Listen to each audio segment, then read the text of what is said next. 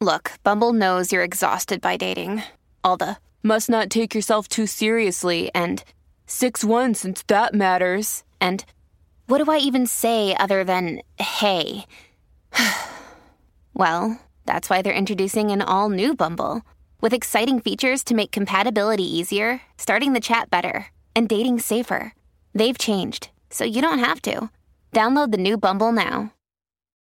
When you need mealtime inspiration, it's worth shopping Kroger, where you'll find over 30,000 mouth-watering choices that excite your inner foodie. And no matter what tasty choice you make, you'll enjoy our everyday low prices, plus extra ways to save, like digital coupons worth over $600 each week. You can also save up to $1 off per gallon at the pump with fuel points. More savings and more inspiring flavors make shopping Kroger worth it every time. Kroger, fresh for everyone. Fuel restrictions apply. So let's say you have a couple kids, say in this case, 2 daughters, and one of the daughters, maybe the strong-willed one, says something mean to her sister. If you're a normal parent, you are going to walk in and say, young lady, you need to apologize to your sister right now. And I can almost guarantee you with 100% certainty that that little girl's going to say no. And you're going to respond, if you don't apologize right now, I'm going to take away everything you own.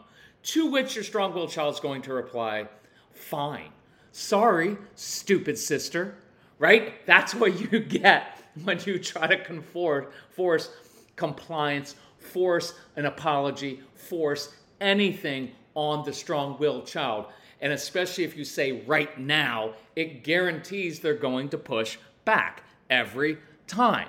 So I want to show you a different way to handle this. And in this podcast, there's going to be a lot of good insight into how the strong-willed child thinks and what motivates them. Because I think part of our, I don't want to say problem, but I'll say it. Part of our problem as parents, part of the difficulty is that we're assuming that our kids are motivated by the same things that motivate us. That alone is a huge insight, because what motivates us is, well, good behavior, good grades, raise a responsible citizen, all those things, and your kids don't care about those things right now. And you have to get inside the heart and head of a strong-willed child, or any child, to understand what makes them tick. So that's what we're going to address today on this episode of the Calm Parenting Podcast. So welcome, this is Kirk Martin, founder of Celebrate Calm. You can find us at celebratecalm.com. All of our resources are there. The most popular one is just get the everything package, because it's 35 hours worth of very, very practical strategies. But the most important thing to me is not the strategies. It's understanding your kids and why they do what they do, right? So if you need any help, reach out to our strong-willed child who understands yours, because he was one, and he still is one. Casey, C-A-S-E-Y at celebratecalm.com. So back to this scene. You're being a good parent. You're demanding, hey, you need to apologize right now. And then you get the whole, fine, sorry, stupid sister. Now, some of you give a little check mark and you're like, oh, pretty close to an apology for our daughter. I think we'll accept it. And I make this joke sometimes in live workshops that sometimes you have to grade on a curve with the strong-willed child, because they're not always going to do things the way that you want them done. But let's go back to this situation. I'll show you a different way to handle it. And more importantly than the way to handle it is why it works and what we're looking for. So imagine instead that I don't react, I don't get upset, because I realize that sibling fights have gone on since the beginning of time. And so instead, I walk into the living room and I kind of whisper or talk silently, quietly into my daughter's ear and say, hey, honey, I know that when you're ready, you know the right thing to do. And then I walk away and drink. I'm kidding, I'm not going to drink. But I walk away because I want to give my daughter some space. So let's break this down. When I walked into that room, I was confident. I'm not freaking out because my kids are fighting and what happens and what if. Look, little side note. It is why I do not really participate at all in social media. We have our own Facebook page, right? I get on that, but I don't participate a lot. I don't watch the regular news because I don't like all the fear and anxiety it creates of, well, what if this happens? What if that happens? I'm 55. Here's what I've realized throughout my life. Most of the what ifs never happen. And even if they do, they don't happen in the way that you imagined. And so either way, I'm not talking about not planning. I'm a control freak. I like to plan. But I don't like spinning all the time. And we spin with our, well, what if our daughter doesn't apologize? What does that mean? Does that mean she's a sociopath? And what's going to happen later in life? Who's going to marry her? And who's going to hire her? What's going to happen to her? And we spin, and all of this anxiety makes everything worse, and it creates pressure on your kids, and you end up lecturing too much, and they shut down. It ruins your relationship. So when I walk in the room and said, hey, honey, I know that when you're ready, you know the right thing to do, and then I remove myself, here's what I'm doing. Let's break it down. Number one, that phrase, hey, when you're ready, I love that phrase. Never, ever, ever use it like this. Hey, son, when you're ready, go upstairs and get your shoes on. We need to go. You're never going to go anywhere.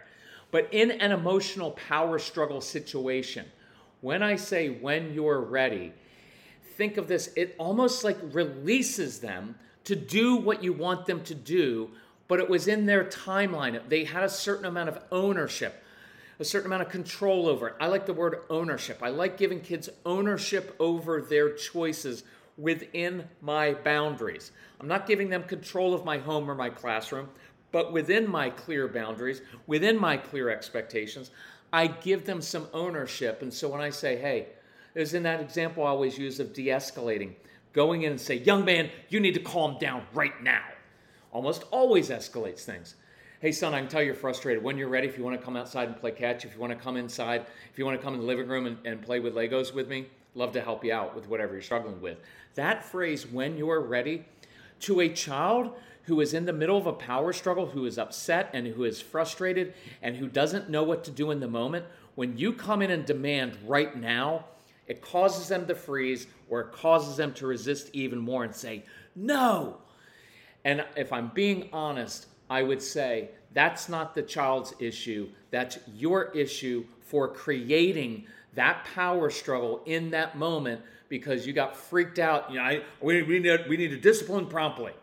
Well, sure, but it doesn't mean right away. It doesn't mean ASAP in the moment while you're upset and everybody's still frazzled. I want some space to calm down a little bit. So I want you to be confident in that, relax a little bit so that you can take a more measured approach. Hey, when you're ready, I know you know the right thing to do. Look, that's imparting confidence. Your kids know in that moment what you need them to do. The long lecture about how it's important to apologize and we need to show contrition. And when you're good, it doesn't matter. They already know I did something wrong and I need to apologize. Now, the main way they're going to know isn't because you've lectured them. This is hugely important too. It's because you've modeled it for them. When you have done something wrong or messed up or gossiped about someone at church or said something disrespectful or bad about someone else or didn't let someone cut in front of you when you should have or whatever it is, you apologized for that. If your kids hear you modeling humility, they will grow up and they will eventually follow you in that, and they will repeat that.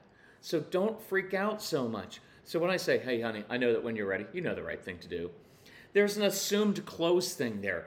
There's that part of it is of, I'm imparting confidence of you're a smart kid, you're a good kid, I'm not going to spend a lot of time on this. I know you know the right thing to do. And then I remove myself. Because I want to give strong-willed kids space in the moment to own their moods, their behaviors, to wrestle with things, right? And this is why it's so important. Write this word down if you want. It's expectations. Our kids, see if this isn't true, our kids resist having expectations put on them. They don't like that extra expectation.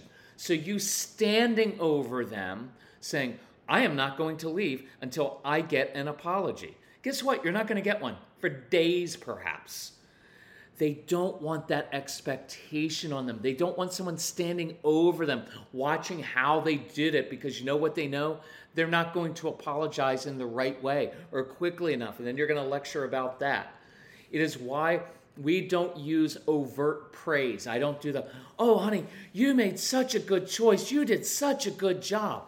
It sounds fake, for one. It sounds a little condescending, and it creates this expectation that they'll always make a good choice. And the reason your kid's like, no, it wasn't, I didn't do a great job, is they don't want that expectation. It's too much for them to carry. And that's a really important thing to know when dealing with the strong-willed child.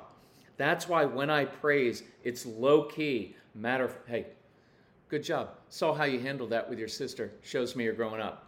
Hey, you know what? It was a really good choice. Proud of you. Fist bump. And then I'm out of there. I plant a lot of little seeds, but I'm not hanging out there making a big deal out of it. I'm letting them know, I saw that. I'm impressed. Well done. I'm out of here. Here's the other thing. So here's what's going to happen. Your daughter, the one daughter, is not going to apologize right away. Not even for a few hours. So you're going to be lying in bed at night talking to your spouse or yourself, right? Or God saying, are we raising a sociopath? What's going on here? Why can't she just apologize? But tomorrow morning, after you didn't sleep, although she slept just fine, she will get up and that little girl or older girl will do something thoughtful for her sister as an act of contrition. And your appropriate response is to go up and give a hug, a fist bump, whatever. Fist bump probably better, and say, hey, saw how you handled that. Shows me you're really growing up. Fist bump. That's all. Now here's what you're going to struggle with as well. She's not going to use the words, I'm sorry. And that's going to bother a lot of you because you're like, well, when you apologize, you have to use the words, I'm sorry. Why? Why? What we're after is a changed heart, actual contrition. And this daughter put into action the fact that she was sorry about saying something mean, and then she actually took action and did something nice for her sister. She just doesn't want to say the words. Why? Because our kids don't want to do things the way everybody else does things. They're not joiners. They don't, look, she doesn't want to apologize right now because her mommy or daddy, or to be honest, if you're religious, it's because God wants them to. They want to do it because they know it's the right thing to do and they're ready to do it. And we get all freaked out about, well, she just wants to do things on her own terms. So do you, and so do I, and so does everybody else, right? Let's stop putting that on the strong-willed child. Why don't we spend a couple weeks getting on the compliant child who's too much of a people pleaser and won't take any risks or chances and does things just so you're happy with him, not always out of a good heart. That's equally as true at times, right? There are times that the good child, the good person, those of you who are good out there, your hearts can be nasty, but you cover it up because you know how to behave the right way. Your strong-willed child just puts it all out there. I don't feel like apologizing to my stupid sister right now. I can't believe that you would feel that way and say that. Why? That's what she's really thinking right now. But at the end of the day, well, actually not the end of the day because she didn't do it by midnight, but the next morning, she showed you by being contrite, by doing something thoughtful. She just didn't do it the way you want it done. And if you have a strong-willed child, you're going to have to own that for the rest of their lives. They're not going to do it your way, and that's a good thing. Many of these kids are just, I'm not doing it. They have big hearts. But if you're standing over them and hovering and put all these expectations, look, I'm just going to be honest. Be honest about and really look into some of the expectations you have put on your children. Look, I pick on my religious friends a lot because I come from that background and I know what it's like. Many of my religious friends, you have so many hang-ups over things that sometimes have nothing to do with morality and all about some belief system that you've had that was drilled into you as a kid and you've never really challenged it. And now you're putting it on your kids, and it even, for many of you, it suffocated and crushed you, right? And it actually drove you away from your faith, right? And now you're doing the same thing to your kids at times, and it's just arbitrary. We do arbitrary things all the time because, well, that's just the way that I was raised, and it's the way I've always thought. Well, start to question it. There's nothing wrong with questioning it, right? Because you're putting these expectations on your kids that sometimes, I will dare to say, God doesn't even put on your kids. But you are, because that's the way you were raised. So challenge that. And again, I'm going to keep mentioning this. Look, I'm asking you, I'm doing this podcast. I want to help you Look, there are some people like, oh, you mentioned religion. Well, my honest answer is just grow up with that. I'm not asking you to believe what I believe. I don't even share what I believe because I don't want pushback from everybody. Those of you who don't like me mentioning would probably find that I'm probably closer to you in many sentiments than I am to other people on that side that you, right? So look, we're grown-ups now. I don't want to be this whole silence thing. Well, he mentioned that. Look, if on this particular platform I were allowed to swear, I would swear, but I don't swear all the time. You know why? Because that bothers people, and I don't want to. But I'm asking you to listen and not tune out just because you don't like my delivery or because I mention this. I sometimes bring up religious stuff because more than half of my audience, and any audience, has some kind of religious background, and so it's relevant. So I hope that makes sense. And most of the time when I bring up religion, it's to hammer us to actually get to the basics and do the right stuff right? So, love you all. If we can help you in any way, let us know. We want you to understand your kids so you can actually enjoy them again. Take advantage of our sale. Take advantage of the resources on the website. Reach out to Casey. He will help you with all this. And if we can help you in any way, please let us know. Talk to you soon. Bye-bye.